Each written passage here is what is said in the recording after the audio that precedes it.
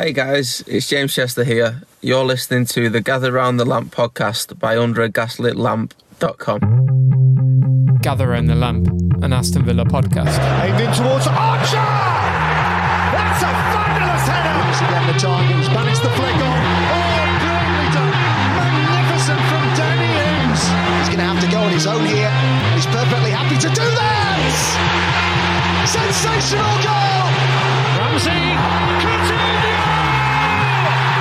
It is the dream debut! Villa Park has a new hero! Villa's a big club, mate, so... Gather round, villains, and welcome to another episode of Gather Round the Lamp, an Aston Villa podcast brought to you by UnderAGaslitLamp.com. After a week away due to the international break, we're back to pour over the away trip to Leeds at the weekend, as Gerrard looks to prepare for another huge game next Monday night against Nottingham Forest. I'm your host, Andy, and this week Craig is away treading the boards in Philadelphia, and I'm delighted to be joined again by Dan. Hello, Andy. How are you doing, mate? Very well, very well. How are you? Good. It's been a while since I've seen you. I think the last time was the Elizabethan era before we had this unnecessary disruption to proceedings. Yeah, absolutely. I think it was actually. Yeah, it feels weird saying it like that, doesn't it? No, it's an entire lifetime ago. Yeah. But some things don't change, including Aston Villa's performances. No, absolutely, and we'll certainly get into that now. And Villa went to Leeds, as I say, to take on Jesse Marsh's outfit. Quite a new looking Leeds team, really, but Villa had one or two changes in their ranks as Ludwig Augustinsson came in to replace Luca Dean, who was injured. Young continued at right back in place of Matt Cash, who remains injured, although I think he's back in training. And of course, Douglas Luiz came back into his familiar defensive midfield position for the injured Boubacar Kamara. Coutinho, Watkins and Bailey kept their places up front. I think that's possibly the first time the front three has remained the same for consecutive matches this season. Any thoughts on the team? I mean, it was a familiar lineup, really, apart from the injury replacements. Yeah, and I mean, the injuries continued during the match, didn't they? We're starting to look like a team stuck together with gaffer tape at the moment, given the amount of bodies we're missing. But, I mean, Ashley Young continues to defy the years by playing spectacularly every week. I was excited to see Augustinsson play and upset for him that he picked up the early yellow and then the hamstring injury soon after. I kind of had the feeling of one of those days for us where we kind of lost more bodies than we introduced. But, I mean, at this point, I think Gerrard's lucky to get 11 fit players out. So I'm not arguing about which 11 players he's choosing. Yeah, certainly defensively. I think up front we've got an embarrassment of riches, really. Lots of forward players on the bench, but we do seem to be scratching around a little bit at the back. Although, and particularly I suppose in the fullback areas, when you obviously now missing our two recognised left backs who are both injured, like you say, Augustinsson picked up a hamstring injury in the game, and we are down now to Ashley Young, aren't we, at left back? So and he did go down briefly, didn't he, in the second half? I was worried for him when he went down. I was starting to think Freddie Gilbert might get a call. Things are that desperate now that we're looking at our backup fullback. Can he do it? Could he do a job at left back? Do you think Gilbert is? Could he do an Alan Hutton? Job at right back, so left back might be a stretch for him. But I was going to ask you about the front line, actually, because you say an embarrassment of riches up front, and I was looking at this one and increasingly thinking that we're almost tied to playing a certain three. Like, the strikers is obviously a debate, and then it's one of Coutinho or Buendia, but I think like Leon Bailey's place is nailed on whether he plays well or not, because he's the only attacker we have outside of Young who brings some genuine pace with him. And I think he offers that threat in behind. He's almost like Villa's nuclear deterrent in the fact that teams, even though we're not going to use him, and even though he doesn't play well, teams worry that we might use him and we might threaten him behind with him. So they drop off that little bit more. And interestingly, since the departure of El Ghazi and Traore, both of whom we could have probably used in this match, we don't have another player like that. So I feel like it doesn't matter if Leon Bailey plays well, plays terribly, he's going to be nailed on for the foreseeable future because he's the only player who almost brings balance to our front line. Yeah, it's funny though, isn't it? Because it's a bit of a lopsided balance, isn't it? Because Coutinho clearly isn't, he starts off the left, but he very much drifts inside. And I'm guessing that Buendia would be similar in that regard. I mean, we spoke about it in the last show with Craig, where I'm very much of the view that at the moment I don't think either Coutinho or Buendia. Certainly, Buendia certainly comes on and makes a difference. But I don't think either of them are really what we need in that front line. I think what we need is pace, and I'm a big advocate for playing Ramsey further forward, as we did, with Jack Grealish a couple of years ago, who was playing in midfield and left us a little bit light in there.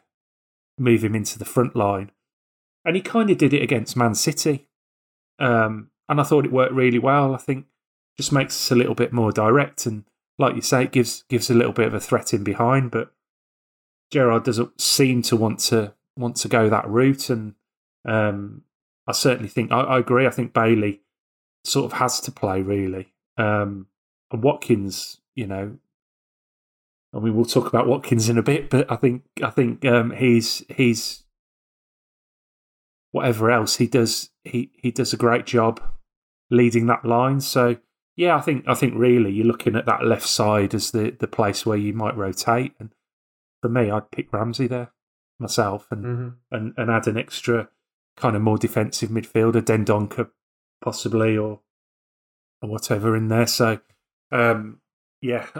I think that's it, but it's interesting. I think we'll talk about the strikers in a little while, the forwards in a little while. But it's just it seems whoever plays at the moment, it's difficult, isn't it?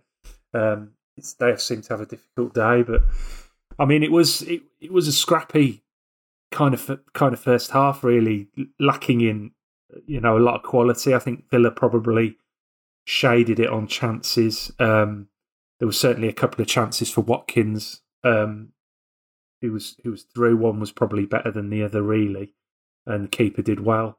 There was a bit of a snapshot from Bailey. He just put it down the goalie's throat. And Coutinho, I thought, at times looked more effective, but again, we're just struggling to get him on the ball as much as we need to, I think. And he's kind of snatching at things a little bit when he gets into the game. But Leeds. The main sort of feature I thought was Leeds struggling to really make too many inroads, and I thought our midfield were on top, really, winning the ball back quite high up at times, and looking quite lively in that press. And the defence obviously were well organised. I think since the Arsenal game, now we've only conceded that one goal to Haaland, which is clearly no disgrace. It's actually a good thing to keep it down to one when he's around. But there's been a clear focus on improving defensively, and players like Mings, Konza, and Ashley Young have really stepped up and showed some leadership in that area. But it's been quite a busy October coming up. How vital do you think this defensive solidity could be in terms of stabilising the season a little bit now? Yeah, I mean, clean sheets get you a point. It's kind of, I'm not speaking rocket science here. You go in and you don't concede, you're going to get a point out of the game. And it's what Dean Smith's Villa did during that lockdown season so well, is we kept games tight and sometimes we snuck a goal or two and took 3 points. And that's the secret to success in the Premier League. If you've got a good defence, you're going to move up the table. And so I think Gerrard has to be applauded for that. As regular listeners will know, I'm no Gerrard fan, but one of the criticisms we had of him was that his team was so wide open. We were so easy to score against. And the Arsenal game was proof of that. They could have scored 6 or 7 easily against us. My only concern is we seem to have flip-flopped entirely the opposite direction. We've gone from a team that was wide open but looked like we might score to a team that's tight at the back but don't look like we have a clue of how to score. And that's not a good place to be in either. The sweet spot is somewhere in the middle where you lock down the back and you still look like you're going to score goals. And I think the problem at the moment is perhaps under Dean Smith, when we locked it down at the back, you could rely on Jack Grealish to create a bit of magic for you. And in theory, as you say, with Coutinho, we should have a player who can do that, but it's just not firing. So we were locking Leeds out, we locked Southampton out, and we restricted City, but we're not capitalising on those games. I mean, I think we were lucky against Southampton. They were a terrible team on the night, and we weren't much better, and we scrapped a goal. And Leeds weren't much better, and we couldn't scrap a goal against them. So I'm caught on the fence here, Andy. I don't know if I want to be critical of Gerrard for going too much the other way and not knowing how to score goals now, or applauding him for fixing the obvious mistakes that were there in the way we were lining up. But how do you view it? I think you have to take it as a positive. Whatever of the criticisms you might have of Gerrard and the other side of the game, I think one way or another, him and his coaches have done a good job, and have made the right decision to plug the gaps and to organise that defence better. They do say, I do hear a lot of people saying that and I'm no coach, so I don't know, but they do say that the organising a defence and making a defence, hard to break down is the easiest part of the game, and any kind of coach worth his salt can do that. So, is it a great thing?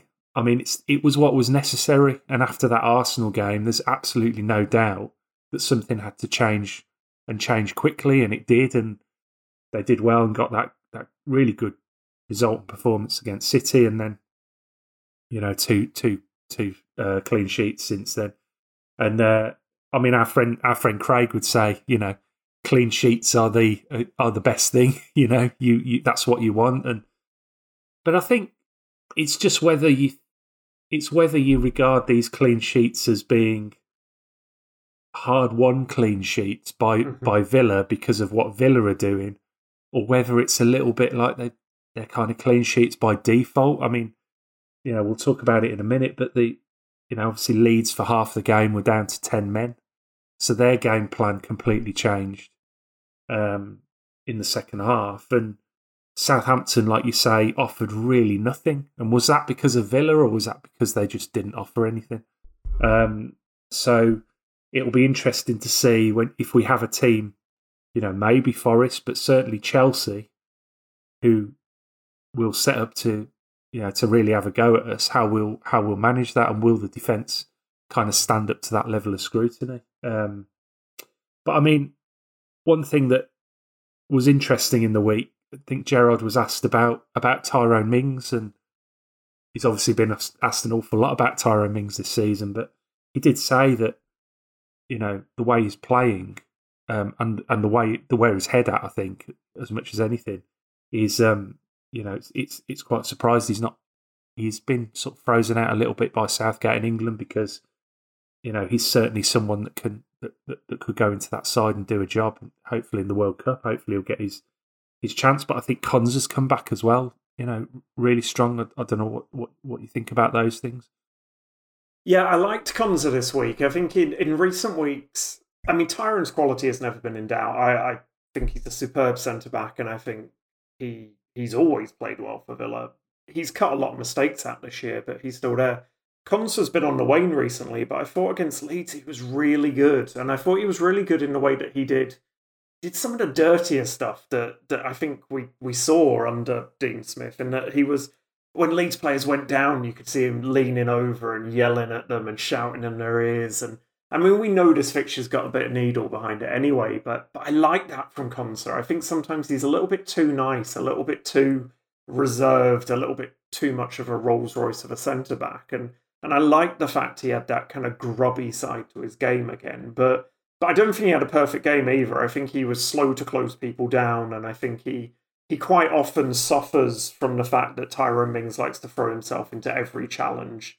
that's available wherever it is on the pitch, and Konsa's left to mop things up, and I think he often stands off maybe a little bit too much as a result. But I like the fight I see. It's what I enjoy watching in a back four, and it's what I want to see from a team keeping clean sheets like that. But as you say, I'm not sure how much this was a clean sheet that was earned and how much it was a clean sheet that happened to us. The same against Southampton. And it will be interesting to see when we're up against bigger challenges, because honestly, I could see Leeds with 10 men scoring against us. So I can see Chelsea, I can see Forest scoring against us. And I think my bigger worry here is the changes you mention in terms of plugging the holes, tightening up the defence. These are things we should have seen at the start of Gerrard's tenure. It was clear we were conceding too many goals. He talked himself about the gaps between players and between lines. This is something he should have done a year ago, but instead we've wasted 12 months on this crackpot scheme of having fullbacks as our furthest players forwards and midfielders dropping into fullbacks, and this complicated possession football, which would be great if it came off, but that hasn't come off. And so it almost feels like we've wasted a year and we're only just getting back to the basics that Dean Smith couldn't find again and that Gerrard was brought in to find. Yeah, absolutely. And I think that's the problem. The players are, and particularly that midfield, probably aside from Douglas Luiz, is obviously a very good ball player, but McGinn and Ramsey particularly, their strength is getting in, winning the ball and springing forward, and getting into good positions and that sort of thing. They're not possession footballers. They're not made for that, really. I've always said McGinn is a ball carrier who's perhaps less of that in the last year or two, but that certainly was his strength. He used to run with the ball and make ground. Jacob Ramsey is the same. That's why I think he should play in the front three, because he just attacks the penalty area so well, so aggressively. So we don't have the midfielders to play that style of football, but he's even with that, he's still insistent on picking those midfielders. He could change it. He could play different midfielders. Perhaps less so now Camara's injured, but he seems to stick with those, even though he knows, or it's clear that they're not those type of players. But this game, I think it was a bit more suited to Ramsey and to McGinn, and I thought McGinn had a pretty good game, really. I thought he was certainly he's a bit shaky to start with, but I think he grew into the game and became more effective. Had a couple of shots which I always like to see from him, because I like to see him popping up in those positions. So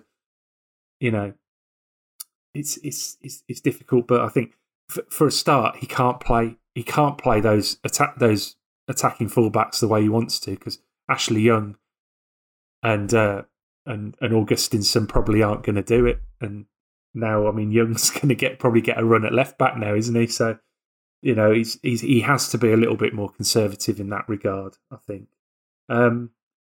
Yes, we'll just have to see. But I think our main focus is going to be in the forward areas, isn't it? Now? But it was. What did you think of the first half generally? Not much quality. Yeah, it struck me as not one for the neutral, shall we say. It's kind of 4:30 kickoff on Sky on a Sunday after that Manchester derby that was a thrilling watch. It felt very much like after the Lord Mayor's show. It was a drab affair, and what it showed me is the gulf in quality between where both Leeds and Villa are and where the top of the table is. We started this season. Well, we started last season with aspirations to climb up the table. And I think we've realised over the last 12 months just how big a gulf that is. And that's what I saw in this game. Two teams with some pretty decent players, but no real idea of how to use them and no real identity.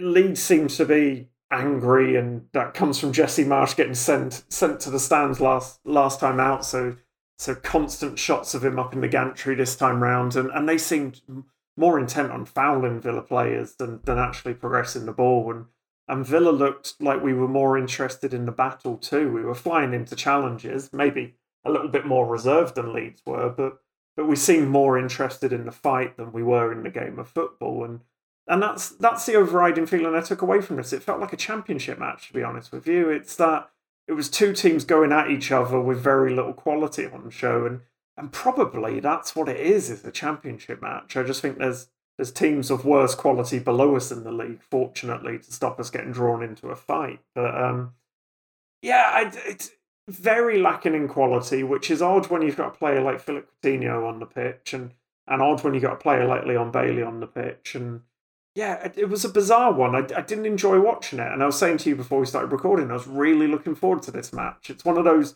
versus Leeds. It's obviously got a lot of recent history. And I was settled down, finished my work for the day, made my lunch, late lunch, and settled down to watch it. And then basically took a nap on the couch because it was such a snooze fest, especially that first half. Yeah. And following on from the Southampton game, which was more of the same, and you were unfortunate enough to actually be there for that one, it's not fun watching Villa at the moment, is it? But then you can only beat what's put in front of you, and I feel like Leeds set out to spoil the game rather than win it themselves. So. Yeah, it was interesting because Jesse Marsch said after the game, didn't he, that he felt that it was Villa that did that. Villa were trying to slow the game down, and like that's some sort of crime. That's what every single time I go to Villa Park and watch a game where Villa are winning, it'd be the other way around. If Villa aren't winning, that's what you get. You get those spoiling tactics, and it is really frustrating. It's rubbish to watch. They've got to do something about it, I think. But that's the way it goes. But I felt like, if anything, Villa were the opposite. Villa were the ones trying to, desperately trying to get a goal because. After the sending off, which we'll talk about in a sec, but that was, really, really what they need. They needed to go win the game. A draw wasn't really good enough, was it? But it was an interesting sending off. Sinisterra, 48 minutes in, second yellow for blocking a free kick. I can't even remember the first yellow, to be honest. But is this okay as a sending off? Kind of spoilt the game, really. Yeah, if I was a Leeds fan, I'd be furious with him. And I know Leeds fans were furious with the referee, but as Angie Hinchcliffe, I think it was on Sky, was saying, they were 2 yellow card offences. I think the first one was a silly tackle, if I remember correctly. And there was always a red card coming in this game, but I thought it was going to be for a late challenge, not for 2 innocuous offences. And it's immensely frustrating as not just as neutral as an armchair viewer to settle down and watch a match be spoiled like that, in the fact that a professional should not be sent off for those kind of offences. If it was a Villa player, you'd be having to hold me back, Andy. I would be cursing his name, demanding he never play for the team again. It was utterly ludicrous, almost as ludicrous as Villa's failure to capitalise on it, but.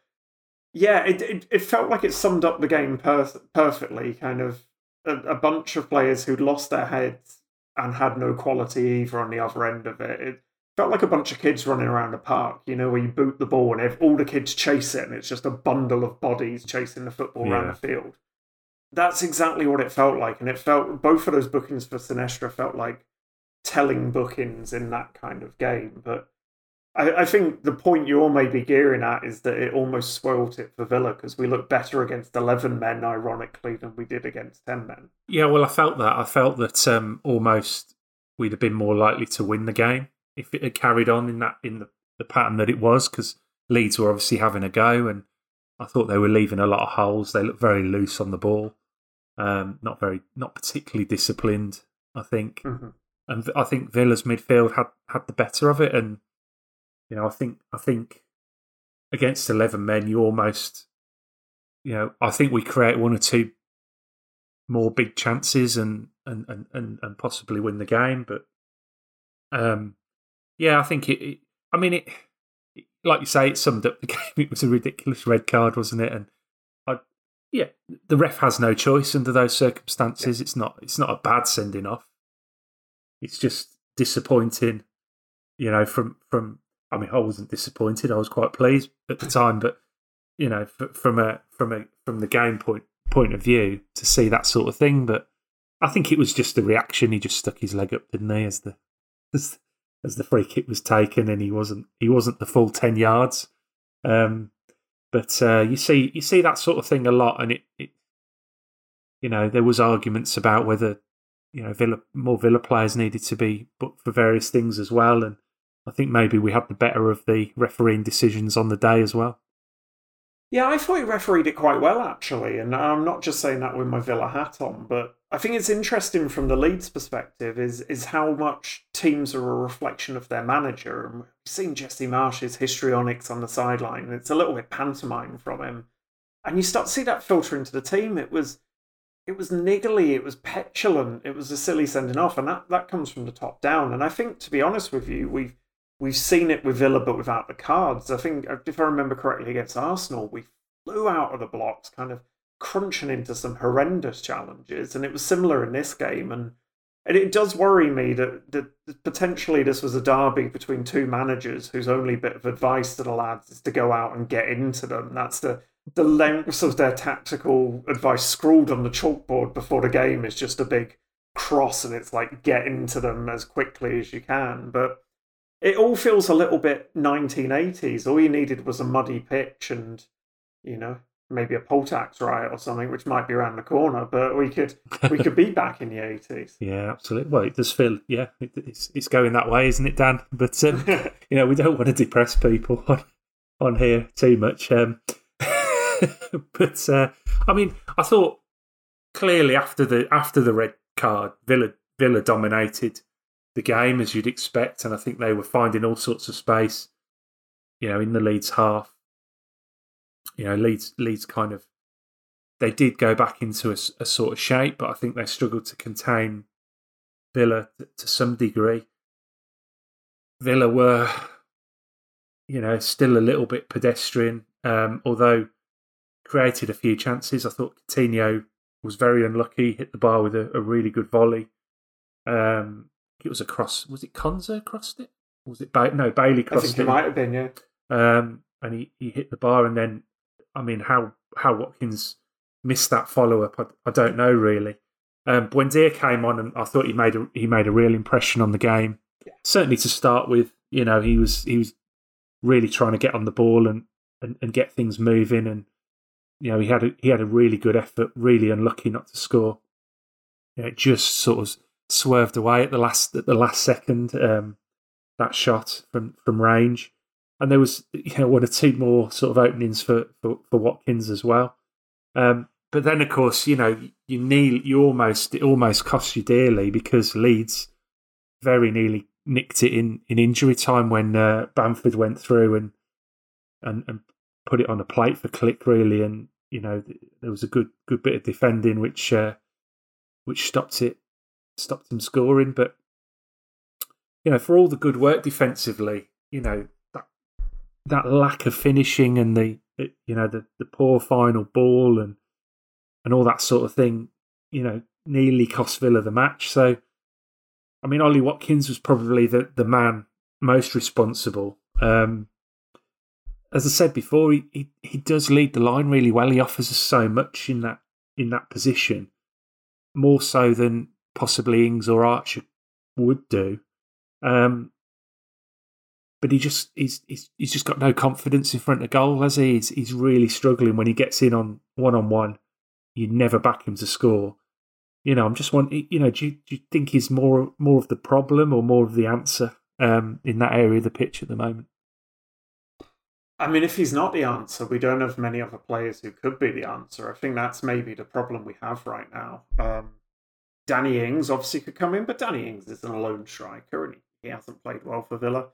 I think Ollie Watkins is a player bereft of confidence, but he's also a player who isn't being used in the right way by Gerrard. You know, you look back through Ollie Watkins' career, when he's scored goals, he's played as a striker in a 4-2-3-1. Kind of, I think under Dean Smith in that season, he had Ross Barkley behind him, and when he was at Brentford too, he was in a 4-2-3-1.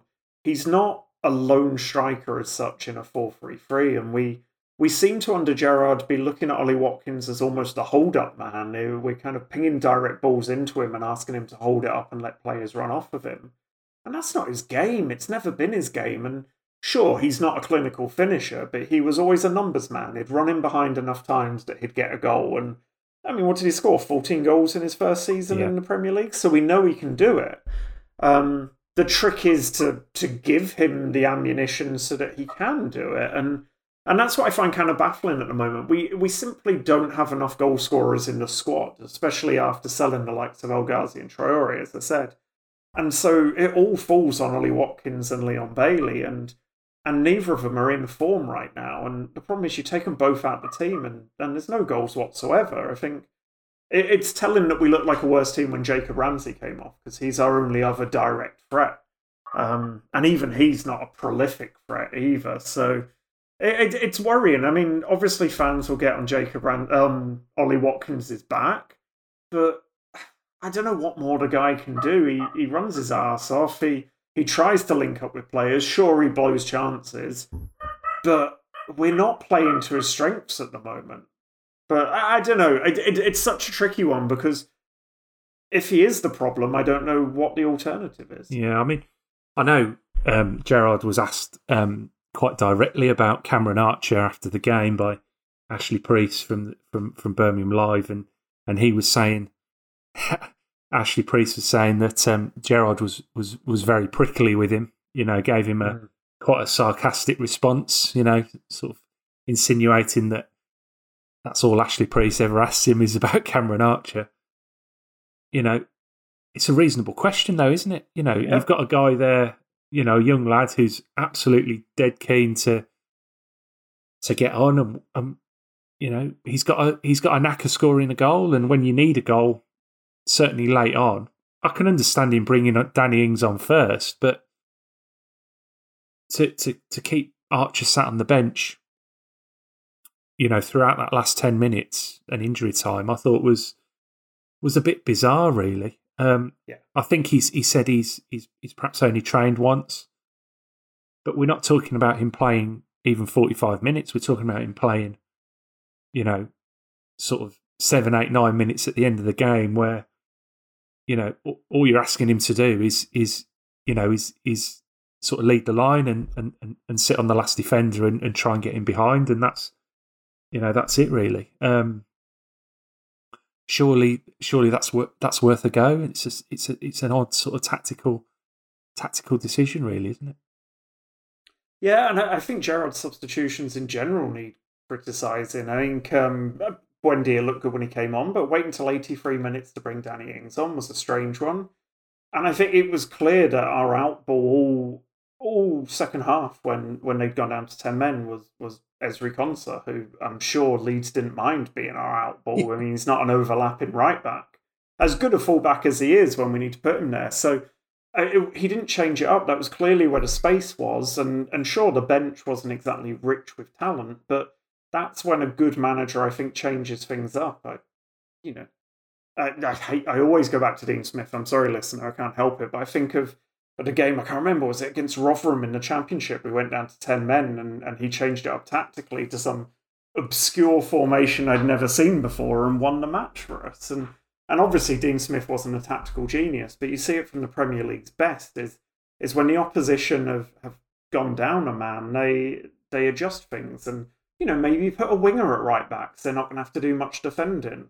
Although that said, we don't have many wingers either. But whatever it is, it was clear where the space was and we didn't adjust to it. But you say tactically, that's what worries me. Whether it's Archer, Ings, Watkins, I don't think we have a striker to play as a lone striker. And I think I'm baffled as to why we haven't tried a 4-2-3-1. I think in Buendia, we have a player who could play the Ross Barkley role, if we're going to term it that, from Dean Smith's system. You know, Bailey can go on the right, Coutinho on the left. We know that McGinn and Luiz can play as a double pivot, and then the back four just does their job. And I think, given the lack of goals we've got, the more guys we've got providing the bullets for them, the better. And it's just incredibly odd to me that we've not seen at least Gerrard try that formation during these current woes. Yeah, I think as well. And even having that extra defensive midfielder in Dendoncker. I mean, I'm not entirely sure where he would fit in this team at all, because he's traditionally played as a defensive midfielder and a defender in a back three. So it's a bit of again, you look at it and you say, is this a player that Gerrard wanted? Is this someone that's been landed on him? A bit like possibly Sarr would have been. There was some odd kind of things going on in those last few days of the transfer window. But yeah, I kind of agree. I think, I mean, in Archer's case, I think if he's going to play, he has to play possibly in a front two with Watkins. I'm not sure how ready he is to lead the line and do that, from the start in a game in the Premier League, really. But until he does it, we're not going to know, are we? And unfortunately for Gerrard, he can complain all he likes, but he's going to be continued to be asked these questions if the strikers are misfiring and you've got a guy who's proven finisher sat on the bench. Yeah, and I think you're right, and I think Cameron Archer's maybe earned his chance, not through his own abilities, but because our other strikers are misfiring. And I tell you what, Gerrard right now reminds me a lot of the days under Alex McLeish, and that you've got a manager who doesn't really fit with the club. No, he isn't particularly well loved, and is doing all he can to not lose games rather than go out and win games. And I mean, you can even look at Bailey as an Inzogbia figure, even like shunted out on the right and expected to work miracles. And that's exactly what we look like at the moment to me, a stodgy team that's set out not to lose games rather than not win games. And it's really bizarre to watch, because he came with this reputation of being a bold attacking manager who put a definable style of play on things. And we just haven't seen that. And whether it's his own fault or someone else's, who knows anymore. But it's not fun to watch. But I feel like we're being super negative, despite the fact we're an unbeaten in 3 and haven't conceded for 180 odd minutes. Well, we had this problem 2 weeks ago with Craig. We were discussing a win, and we were both thoroughly miserable for the whole podcast. And but I feel like we're reflecting a bit of the mood as well. If things are going well, they're going well, don't you? You can watch the game within the context of because we follow the club every week. We understand the context of what we're watching, and we can make a judgment on it. And if it doesn't feel right, it's going to be reflected, isn't it? If we'd won last night 2 or 3-0, we'd beaten Southampton by a couple, you kind of start to think, well, yeah, I think things are improving. That's some good wins, beating teams we should beat, and maybe we're turning a corner. But it doesn't feel like that. And I mean, we might as well talk about Gerrard, really, because it is 3 unbeaten, 1 goal conceded. We're sat 14th in the league, 8 points from 8 games. Point a game keeps you up, I think. Just about. Yeah. Yeah, there's, like you say, a clear change of strategy. This isn't how Gerrard envisaged things going, is it? Clearly, from what he was talking about last season, about the style of play he wanted to implement, the type of mentality he wanted to foster at the club, and that winning at all costs sort of mentality, which he talked a lot about, and getting the right personnel in. This clearly isn't what he wanted to be doing, and talking about, using the phrase "we've turned a corner," because he's had to basically go back to defensive pragmatism. Seems a bit odd, really. It's a very much a change of language from him, isn't it? It's very much a change of attitude, I think, that we're seeing.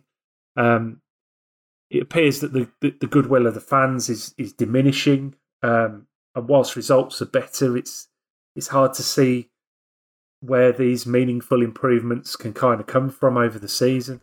Do you think Gerrard is failing with the players he had at his disposal, or are our expectations a bit high, particularly considering some of the injuries we've got at the minute? Yeah, I mean, you talked about turning a corner. I don't think we've turned a corner. I think we're stuck on a roundabout and can't find our exit. I mean, this club has been in stasis for 12 months. We sacked Dean Smith, who had a better record at this stage last season, if I'm not mistaken, than Gerrard has right now, because Dean Smith wasn't delivering the meaningful movement up the table, or whatever the marketing speak Purslow used was. And I think that probably Villa and ergo Gerrard are a victim of the talk that's come out of Villa Park. Is we've been, in fact, very, very ambitious in the way we describe our club. We've talked about this plan to get into Europe, to kind of battle it out with the top 7, to get Villa back to where it belongs. And Purslow's been front and centre of this, but also the owners have. And of course, the fans, we've lapped that up. But it feels to me like we've been writing checks that the club can't cash. We've tried to run before we can walk. You need to spend a long time establishing yourself in the Premier League to even have a hope of cracking the top half, let alone, spend your way there. And I think both in terms of the managerial decision we made, I think appointing Gerrard was an odd decision when we needed a proven manager, but also the transfers we've made is Danny Ings and Philip Coutinho. It's like we've tried to go out and buy our way to success, but not very smartly. And I think that's, as a club, we need to accept that we're going to be a mid-table club for a little while until we build towards sustainable growth. And that's always been my problem with the Gerrard appointment, is I liked the trajectory Villa were on when we were buying young players and improving them and slowly working our way up the league. Whereas under Gerrard, we've very much been a buy success now kind of club. And the problem with that is if you don't succeed, then you're obviously going to be judged on that. And I don't know, it's such an interesting one, because I think we all got caught up in the hype. We all saw that season with Grealish and thought, this is it, top half team, Champions League places, good times are back. But it's the Premier League. We're a mid-table to lower half club at the moment, and we should be thankful to be there. And not to say I don't want to be higher up the league, of course I do. But we're in a really interesting situation at the moment of being careful what you wish for. All those Villa fans that wanted Dean Smith out this time last year on the idea that anyone could do a better job. Well, turns out not anyone could do a better job, and we've kind of ripped the soul out of the club in the process. I think part of Gerrard's problem is he's not the most likeable of characters. He wasn't the most likeable of players, and he's certainly not the most likeable of managers. And you just need to check out social media for all kinds of reasons for that over the weekend. And I don't know, it's just a really odd position to be in. And I think it's an existential question that we're faced with as football fans is, do you want to succeed at all costs, knowing full well that the price of success might be failure? Or do you kind of want to enjoy what you watch? And I probably fall into the latter camp of I want to enjoy watching my football team play and I want to feel connected to them. And I think under Steven Gerrard, we've gone to the dark days of Villa fanhood that we saw under the likes of Bruce and Di Matteo and Alex McLeish, where it's, I don't know, this idea that we can buy success, that pragmatism trumps everything. And I've gone way off course here, Andy, but help me back. I mean, I don't know. I've never liked the Gerrard appointment on a fundamental club level. I always wanted to build success, not buy success, and it's turned around to come back and bite us in the ass. Yeah, I think. I mean, when we appointed Gerrard, I wasn't entirely sure that would be the approach. I perhaps assumed that because of the building job he'd done at Rangers, that would be his approach, and because he's a young manager, he would want to do that. He would want to bring in, players who were on the up and who he could mould. It turns out he isn't that sort of manager at all. He wants the finished article, and he wants them to do what he's asking them to do. And I don't think we have the squad to achieve that, to achieve his vision. Unfortunately, whatever that is, not that we've seen much of it. So, in many ways, I almost think that Gerrard would do it funny enough, would do a better job if he went to Liverpool. I don't think what he's doing at Villa kind of precludes him from making that step. I think with better players at a club where he is, obviously idolised and carries a great deal of gravitas, I think he would do a lot better. Because he's obviously got good ideas. He knows how, what he wants to see, and he surrounds himself with people in order to do that. But I think he's in a position where he's kind of he's almost in enemy territory at Villa, and we'll accept him. If he buys into it and he comes and does a good job and gives everything, then we'll accept him. But at the moment, it feels like he's sort of failing on the pitch, and he's having a go at journalists, and he's being a little bit kind of disrespectful, and it's not coming across well. It wasn't just Villa fans, I think, that picked up on the the exchange with Ashley Preece, about Cameron Archer. There's been issues with things he said about Tyrone Mings and things like that. And don't get me wrong, I'm not interested about our football manager being likeable. I put a tweet out about this yesterday. Football managers are generally obnoxious, sods, aren't they? That's what they, you look at Jose Mourinho, Conte, Pep Guardiola, Jurgen Klopp, they're all the same. They don't like being questioned. They don't like, it annoys them. Gerrard has got that in him, without a doubt, but he can't back it up on the field. So he's gonna get asked these questions, and it's gonna cause him problems.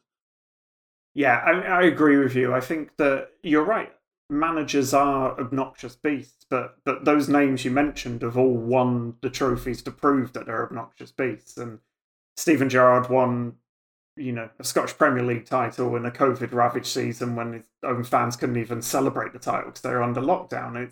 There's a very big asterisk next to that title win, and winning, calling yourself a winning football manager because you've won Scottish Premier League is like me calling myself a cordon bleu chef because I've made a pot noodle. It just doesn't go together. Like, one does not lead to the other. I hope there's no Rangers fans listening to But that's the problem I have with Steven Gerrard, is he did not have the track record to back it up, and he still doesn't have the track record to back it up. He has not pulled up any trees at Villa. He has not got... If we are top half of the table and flying, and Preece is asking him about Cameron Archer, then fair enough, shut him down. But it's a legitimate question to ask.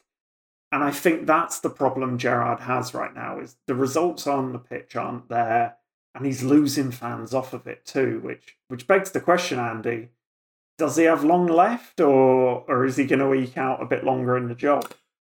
Well, I suppose none of us know where Purslow and the owners are with it, do we? They've taken a big gamble on Gerrard, haven't they? And they won't want to necessarily give up on that too easily.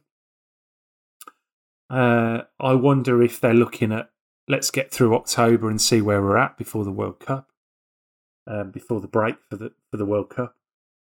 But we were talking about it on the last podcast with Craig, and it feels like he's just going game to game. The next game is always the one. If we'd have lost against Leeds, if that last chance had gone in for Leeds, I think he'd be on very shaky ground this week. As it is, I think he's delayed it a little bit. But if they lose to Forest, that's could potentially even worse. And I don't think we will lose to Forest, but I think it's never a good thing when you've got a manager who is going game to game, where this is the one. If we lose this game, is toast. You can't have that in a mid-table or any Premier League team outside the top six. You have to be able to absorb a couple of losses as a manager, because that's normal to lose games, and you can't have this situation where the next loss is you're out. They might as well do it. If that's the case, they might as well just do it and put everyone out their misery.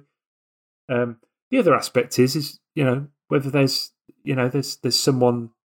someone out there that they're looking to bring in, and if that's the case, it doesn't matter how well he does. It's true. And I mean, I agree with you. I feel like he's going game to game, and I feel like the ownership are hoping he almost dooms himself by going on the run of bad games that mean that they can't not sack him, rather than growing a pair and doing it themselves. And I think the problem is, like when we fired Dean Smith, if you're going to fire a manager, you need to have a really good plan B. You've got to have identified the manager you want to bring in and go out and appoint them. And I'm not sure if we've done that yet. I mean, I was joking to you before we came on that Pochettino's still available and he's got a house in England. But, I mean, much as I think that's pie in the sky, he's realistically not coming to Villa. And there's a very limited pool of managers that we're kind of fishing in for the next guy. So even if there aren't plans to sack Gerrard imminently, I hope we're doing our background research, because, I mean, judging by the way this season's going, it's a matter of when, not if. Yeah, absolutely. But I think they need someone with a track record to come in. Look, I mean, we always say, don't we? Hopefully we are turning the corner, or we find the exit on that roundabout that you talked about, and in the next 2 or 3 games, he puts a run together and things start to look a bit rosy again, and the fans will get off his back if the results are there and the performances start coming and we start scoring goals. The fans will come back on side. There's no two ways about that. That will happen. But at the moment, he hasn't got enough credit in the bank. He needs to build it, and at the moment, that's not happening. Yeah, and I mean, I'm conscious, and dear listener, you probably are too. I tend to be quite anti-Gerrard on this podcast and always have been, but he isn't far away, from turning that corner that he said about. I mean, you start keeping clean sheets, you get a tune out of Coutinho, who on his day can be one of the best players in the world, and suddenly you scored a goal against Leeds, or you score a couple of goals against Leeds, and it looks like a comprehensive victory, and we're not. It's ironic because we're not a million miles away from that run of games despite the injuries, and yet watching the second half against Leeds, we looked like we could have still been playing now 24 hours later and still not scored a goal. So football's a game of fine margins, and we're not quite there yet. But like you, I would love nothing more than for us to go on a run of games where we keep these clean sheets, we unlock the attacking potential, and Gerrard proves us all wrong. And then fair enough, he can have a go at journalists. He can, go for drinks with whoever he wants to go for drinks with. He can do whatever he wants if he's winning games. It's just until he is, batten down the hatches a little bit and keep quiet. Yeah, absolutely. I think that's it. And I think there are ways of answering these questions, aren't there? And, the thing about Dean Smith as well was he was always so sort of magnanimous and polite and all the rest of it, isn't it? But that's not what football managers are like generally, and maybe that was part of his downfall at the club as well. But he's doing a great job now at Norwich. There's no doubt about it. He's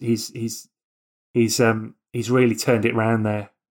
Difficult start to the season, and he's turned it round with Aaron Ramsey there, apparently doing very well as well. Oh yeah, there was a cracking piece this morning in The Athletic about Aaron Ramsey, and I think it's one of the first interviews he's given, and he talks about Dean Smith there and the impact he's had, and how Jacob Ramsey talked about him as a manager who puts his arm around a player, and I know you have your thoughts on this, and feel like sometimes you do need a boot up the bum rather than just an arm around the shoulder, but that's the one thing that we've seen with the likes of Ollie Watkins, is when the chips are down, sometimes, you need to put an arm around a player, even if you don't want to. I remember once playing football and I was yelling at my teammates, annoyed at them for doing anything, and the referee actually stopped me and said, do you know you catch more flies with honey than you do with dog muck? And it's always stuck with me. It's like, you know what, it's a good point. Sometimes you need to actually, even though it goes against your best instincts, you have to kind of play to the players, put an arm around them, mollycoddle them a little bit to get the best out of them. And we know that Ollie Watkins is that kind of player.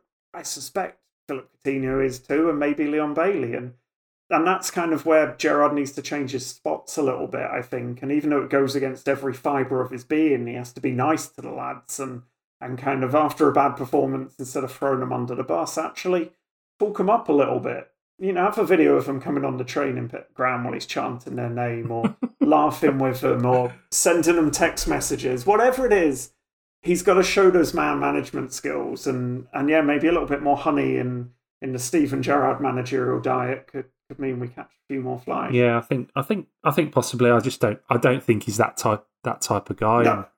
Unfortunately, I'm sure he's a lovely guy away from the competitive environment, but I just think he's fiercely competitive, and he's got that mentality where he can't stand losing. It's the worst thing for him, and unfortunately, when you're manager of Villa, you have to. You don't want the manager to enjoy losing or accept losing, but you want them to be able to be realistic enough to know that it is part of being the Villa manager. But he's clearly struggling with that. We'll see. I mean, we'll see where the next few weeks takes us. Logically, you kind of think, well, he's probably going through to the World Cup break now. But who knows? We'll wait and see how it develops. But of course, Monday night, quite a long wait now for the next game. But Monday night, tricky away match at Nottingham Forest. I think the last time we played there, we beat them 3-1. It was part of that 10-game winning run. Brings back incredible memories of, like I say, my favourite time ever. I think supporting the club during that few months. Very difficult to know what to expect from Forest due to the absolutely massive numbers of new signings at the club, and Steve Cooper is also a manager under pressure. I believe they're playing Leicester tonight. I'm not sure how they're getting on at the minute as we're recording this, but he's under a lot of pressure and really kind of struggling, I suppose, to blend all these new signings. I mean, was it 22 new players? I mean, how do you even go about doing that? Oh God, yeah. It's at least that's a lot of paintball days away and pizza parties. That is when you've got 22 new players coming in. Yeah, I'm not sure he would have. I'm convinced he wouldn't have authorised probably half of those signings. But there we go.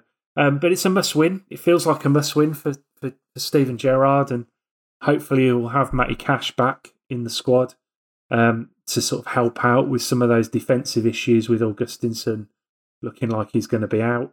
But how do you see Gerrard approaching this one? How would you approach it? And would another 0-0 be acceptable given sort of how poor Forest have been recently?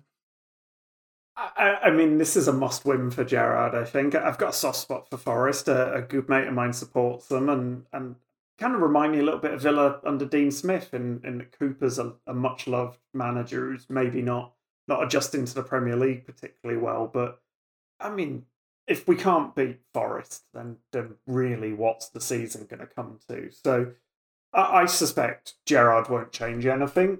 Personally, I'd go to a 4-2-3-1. I think this is the game to do it. I think you can get away with Buendia, Bailey and Coutinho in the same team, and I think I'd line up with those three behind Ollie Watkins with a 2 of maybe Dendoncker Luiz or Dendoncker McGinn Luiz, whoever it is. But I think you, against a team like Forest, you can go a little bit more attacking and kind of have a go at them, and it would be a good chance to experiment.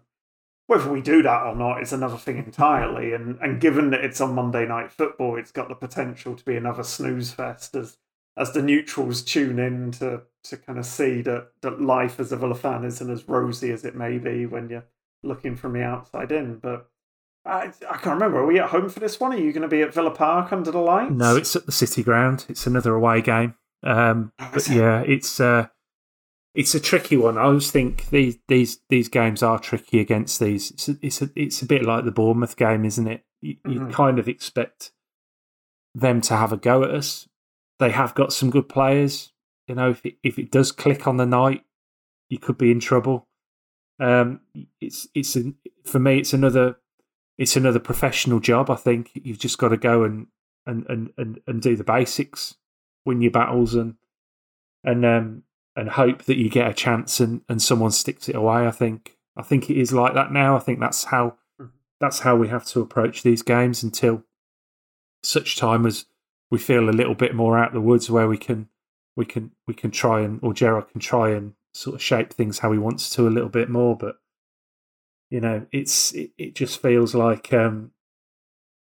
it's every game is just that sort of knife edge with Villa. It would be lovely to just put a team away, wouldn't it? Sort of 4 or 5-0, and just enjoy a game for once and feel those shackles come off a little bit. That would be lovely. I don't see him changing too much with the system really, and I think he may even try Coutinho and Buendia together for this one again. I think it might be a good game to give that a go. And play them sort of as the 2 10s behind Watkins. But, if you try too much and it leaves you open, you leave yourself open for all sorts of criticism. So who knows what he will do. But, hopefully Matty Cash will be back, which will shore up the defence a little bit, and Ashley Young will switch to left back. And, maybe Bednarek gets a start, because I thought he came on and did a reasonable job in the second half. Yeah, shout out for Bednarek. I thought he looked very tidy when he came on, dealt with the occasion pretty well. It's not easy coming on to the centre of defence midway through a game, especially when it's feisty as that.